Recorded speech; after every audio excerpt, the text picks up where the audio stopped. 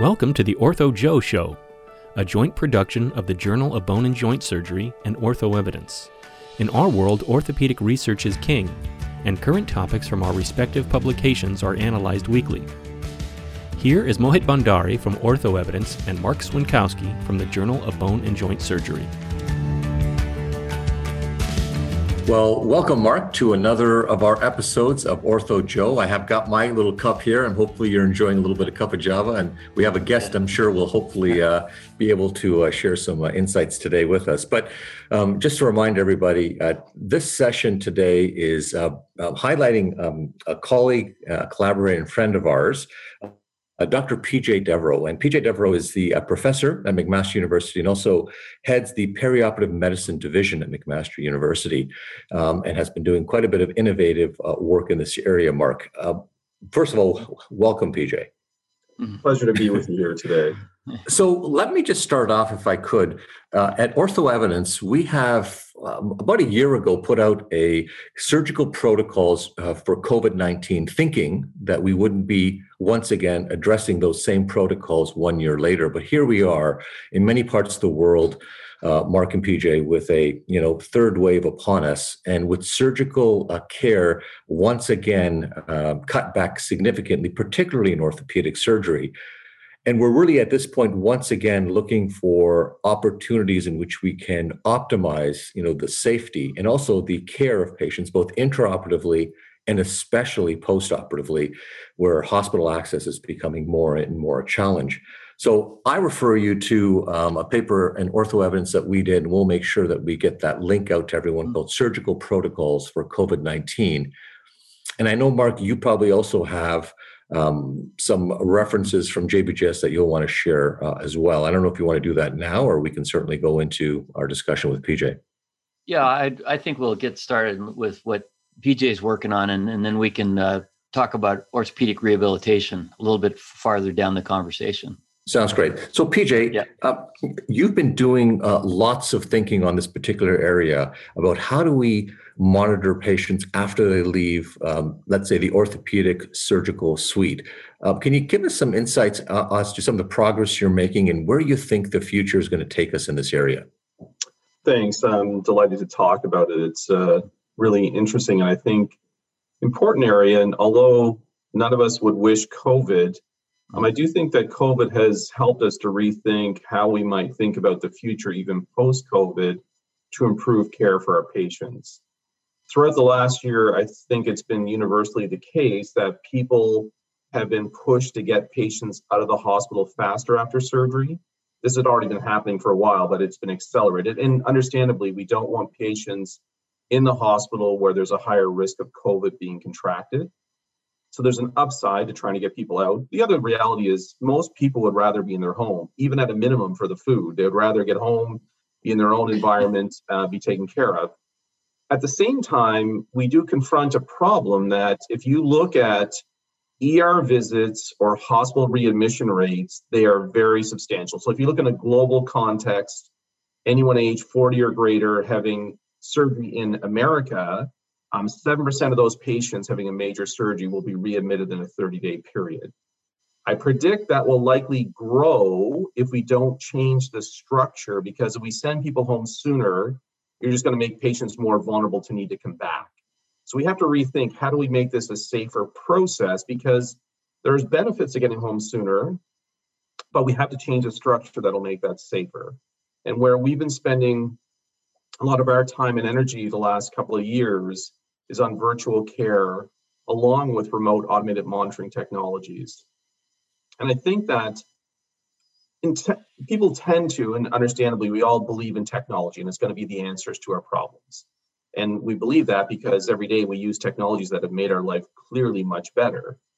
However, one of the points that I want to make as a really crucial issue that I see in this area is that if we do not put in place the measures that with this technology that will allow you to identify the problems and then have a clear path of who's going to address the problem and change care, if you ultimately do not change care, you will not change outcome.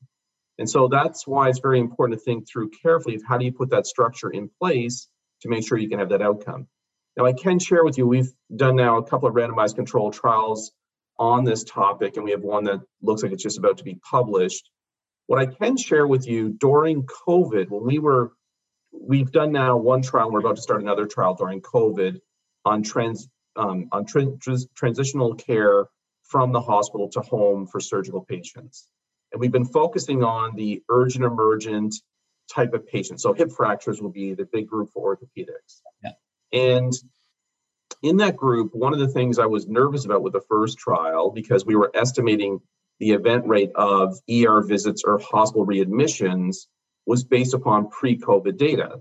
And obviously, we have overwhelming data that people during COVID have been much more resistant to come back to the hospital. So I was nervous that, in fact, our event rates would be lower than the pre-COVID data suggested it was. In fact, it's been the opposite. And I think it's the opposite because we are just sending people home sooner without the right support structures. Without the right support structures, we've seen across Canada in our research right now, with, again, including hip fracture patients, 27% of patients coming back to the emergency room, of which essentially half get readmitted to the hospital in the first 30 days after surgery. We've also identified in our research that when people go home, 30% of patients have a drug error, and on average, they have 2 drug errors. We also demonstrate that if you look at moderate to severe pain at 7 days after surgery, 37% have moderate severe pain. At 15 days, 27%, and at 30 days, 20%. Again, we can do a lot better, and this highlights the issues that confront us. But again, I do believe that the virtual care with the remote augmented monitoring technology, as long as you have a physician group and nurse group that is managing that with clear pathways of who's going to manage it, I think you can change that. And I'd be happy to get into some of the discussion about how does that functionally work. So PJ, let me just ask for clarification, just so I get this right. So what you're saying is you can provide patients with an app where they can enter their symptoms or their drug utilization or whatever, but you're saying you've got to have the systems to monitor that in place. Who's responsible for reviewing that feedback and taking action on it? Is that what you're saying? Yeah, and it's also a key part of it is the timely nature of it. The reality is, if patients don't hear back from someone and don't have someone address their problem in a matter of hours, some of those patients are just going to come back to an emergency department. So you need a clear pathway of who's going to address it, but it also has to be that it's timely. So in many ways, like, what we're trying to do here in Hamilton and Mode as part of it is that we've created this new division of perioperative care. And an important point I want to be clear about of where I see this going is that it's following the model of intensive care, that ideally we want surgeons to be part of it, we want people from anesthesia to be part of it, and people come from medical disciplines to be part of it. Now, I recognize that not all surgeons are going to want to be part of it, not all anesthetists, and not all people in medicine. But similar to ICU, people who have an interest in that transitional care, but also medical care, we want to bring different expertise to be part of this, but it needs to be on a daily basis. We do it on a weekly basis in Hamilton, where I'm on for the week, where there's no ambiguity. I am the one who's available 24 hours a day, working with a nurse who will address the patient's problems. And I can share some cases from our trial that I think just highlight, obviously, to people what can actually happen and how they would probably want this for their loved ones. Well, PJ, I was going to jump in and say, in the work you've done, do you believe you've actually saved lives, even with some of the pilot and early work you have from the data?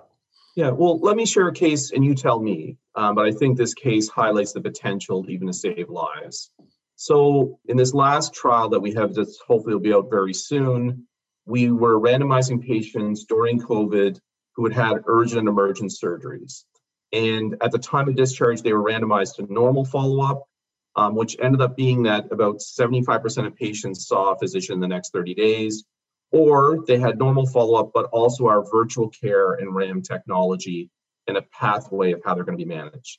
So the first patient we ended up randomizing was at a hospital in Hamilton here. It's an elderly gentleman who had cardiac surgery. And the first day when he went home, his vital signs, which they do 3 times a day. So we give them the technology, very simple. They put a cuff on, hit a button. It measures blood pressure, heart rate. They put a sat monitor on. And it's automatically uploaded onto the tablet we give them. And then within seconds, the nurse has it. And we set parameters, which will then alert the nurse if it's below thresholds that we've set. and then timelines in which the nurse has to contact the patient and then contact the physician. So in this patient, the first day they go home, their vital signs look great. They interact with the nurse. They're doing well. Everything looks good. The next morning, early in the morning, the nurse gets an alert on her overall flow sheet saying this patient's heart rate is 32 beats per minute. The nurse then immediately contacts back to the patient, and the patient's elderly wife answers the tablet. And these tablets, they're simple to use, but they give virtual contact. So as soon as the patient hits the button, they're virtually seeing the nurse, and the nurse is seeing the patient. The elderly wife answers, and she says, look, dear, my husband is exhausted today. For the sake of the program, we did the vitals once, but he's asked me to let him sleep and rest throughout the day, and we're going to resume the program tomorrow. But he doesn't want to be disturbed, and I'm going to let him sleep. And so the nurse said, okay, I really would like to see him. She said, no, I'm going to let him sleep. So the nurse then accelerated the care to the physician who was on. The physician who was on also able to virtually contact with the wife again, insists on seeing the patient. And on seeing the patient, it's obvious to the physician that the patient is not simply tired, but has decreased level of consciousness. Organizes an ambulance, patient brought to the hospital, incomplete heart block, emergency pacemaker. Now, again, it's possible the patient's alive a day later and the wife recognizes this is not going well and calls an ambulance on her own. But at the same time, I think all of us hearing that case, if that was our loved one, we certainly would be very happy to know that that structure was in place, which credibly saved that patient's life. I'm not saying, I mean, obviously that's a minority of cases, but we have direct cases where you look at it and say to yourself, as a healthcare provider, that certainly seems like a clear win for that patient. PJ, what do you look at this? I mean, when you're on this earlier phase, that sort of the phase of innovation and moving in this direction, COVID, as you said, has certainly accelerated, orthopedics and many other surgical subspecialties to adopt newer technologies. How quickly do you see this becoming a potential standard, or can it become a potential standard of care? Yeah, I believe it can become a potential standard of care. And I think that with COVID, there's some centers that are going to start this and just realize that this is the way forward. There's still a number of economic issues that we have to work out, and I can get into discussions about those. But what I do think is that I also think we can likely send patients home sooner, but safer. So in other words, we have to think through that. There's no doubt the technology and the support costs money, but if we could save a day or a day and a half on most hospital admissions because we transition people home, and we could decrease ER visits and readmissions by 50%, that's a big savings, which could then offset the cost of the technology. The other thing I should point out, the technologies I'm talking about are all reusable. So you get them back and you can use them on the next patient. So we're not talking about a big expense at an overall patient level for the technology. The technology in the end ends up being quite cheap. It's the support for the technology. The other thing I just say is that where we're moving to with our research on the technology is that right now the technology is such that the patient, it's intermittent. Patient puts on the blood pressure cuff or the oxygen saturation, does it 3 times a day, hits a button, and it uploads to the system. Where we're moving to, though, is technology that will give you continuous non-invasive blood pressure, 5-lead ECG, heart rate, respiratory rate, oxygen saturation, temperature. And I think once we move to the continuous non-invasive monitoring, we will need less personnel support because it'll become so much better at identifying patients that are in a trajectory that they're going to get into trouble or they're actually doing okay. The real cost is the personnel. And if we can decrease that through better technology, which I believe we can, I think that this, in fact, not only becomes cost neutral, I think it has the potential to be cost savings because the cost of hospital days, ER visits, and readmissions are so expensive. Yeah, PJ, I would just want to jump in here on less life and death applications of technology. I, as I'm inclined to do, I always do a search right before the next Ortho Joe, and we published this in 2019, which is an RCT looking at virtual exercise rehabilitation after total knee arthroplasty out of UNC and Duke. And this was a randomized trial of 306 patients. And the intervention was an avatar, which is a digital simulated coach three-dimensional biometrics, and telerehabilitation with remote clinician oversight by a physical therapist.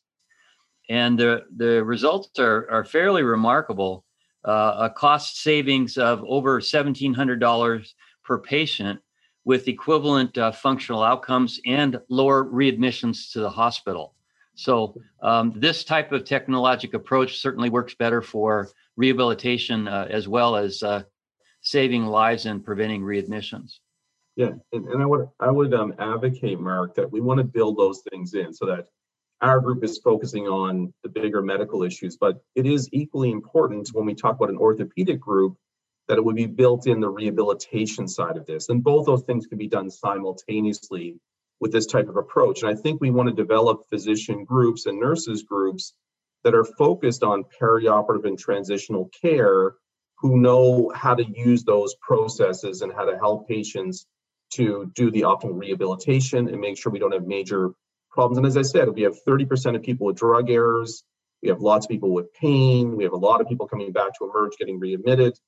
Identifying problems early, correcting them before they become major issues, ensuring the right rehab is happening.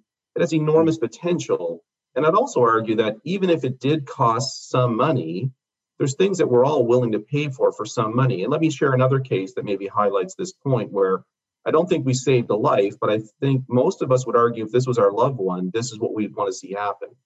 So during the last trial, one of the weeks that I was covering for the perioperative care service, on a Saturday night, I get a call from the nurse at 9:00 at night saying that there was a patient who had had a urological procedure in Hamilton 2 days previously, or had been discharged 2 days now, so he had it like 4 days previously. And this patient lives in Niagara Falls. Now, for people not familiar with our geography, that's about an hour's drive between Niagara Falls and Hamilton, roughly. And it's 9:00 at night. The patient had contacted the nurse saying the patient had terrible flank pain. And so within 10 minutes of the patient calling the nurse calling me, I'm virtually now connected to this patient in the patient's home. And when I talk to the patient confirms they've got 9 to 10 flank pain. The patient in questioning confirms they have dysuria, they have frequency, and I'm able to make a diagnosis of UTI, presumed pyelonephritis. I get the patient's pharmacist's phone number. I order antibiotics and pain medication that are delivered to the patient. The patient never left his home. And the patient, I then ordered an outpatient lab that he can go the following day to do a urinalysis. Now, in this patient, I think most of us hearing that would think, okay, that was in a span of 30 minutes, this patient's been addressed in its home setting on a Saturday night at 9 to 9:30 at night. What was the alternative if the patient wasn't in the trial, in the intervention group?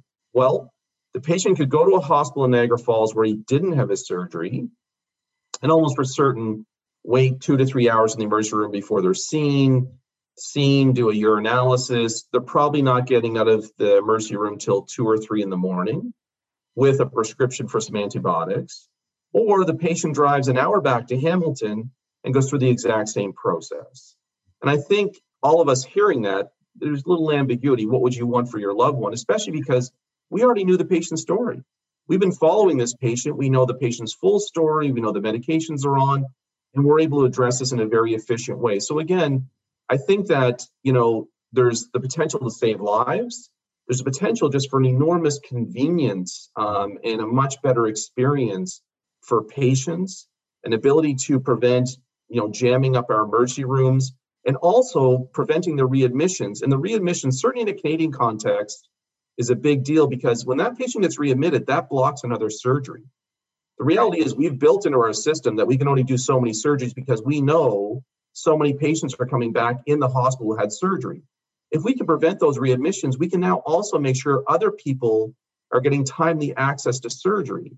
And then that's even before getting into the point that you raised, Mark, which is another excellent part, which is not just saving lives, convenience, preventing, allowing more surgeries to happen, is making sure they're getting the right rehab. And that's where I think that this virtual care with remote monitoring can go to. And I think this is the future. In the same way that It's inconceivable for most of us today to consider having major surgery without an anesthesiologist. The reality was, in the 1840s, there were 0 anesthesiologists. And even though, that's not that long ago in our history, yet the reality is, today when we have care, we typically leave the hospital, and the problem is we don't have a good structural system that allows us. And I think we need a new discipline of perioperative care, which can help us to then transition people into the home setting and keep improving this overall process and outcomes for patients. That's great. PJ, I can't agree more with the argument. I think you make a compelling argument for us thinking in this direction. Really, really congratulate you on the work you've been doing, and I think all of us will be looking with a great degree of enthusiasm for the work that's going to continue to come out in this area. So, on a personal note, thank you very much for taking time to share with us this information. If I could also just for the listeners, encourage you once again to, if you have ideas, if there's a burning issue and you want us to address it, please don't be shy. Send us a note. You can send it to us, and again, it's mail@OrthoJoe, correct, Mark? Yeah, or orthojoe@jbjs.org. Right. So orthojoe@jbjs.org, and or you can contact us directly if you know us. If you know us, just send us a note. But either way, get us information so we can move forward on this. I can't thank you enough, PJ. Mark, as usual, it's been a lovely morning, sharing a little bit of coffee with you. And you get my mug. Oh yeah, and you'll get a one, mug. PJ. You'll get a mug. And thank you all. Everyone have a great morning. Thanks so much. Thank you.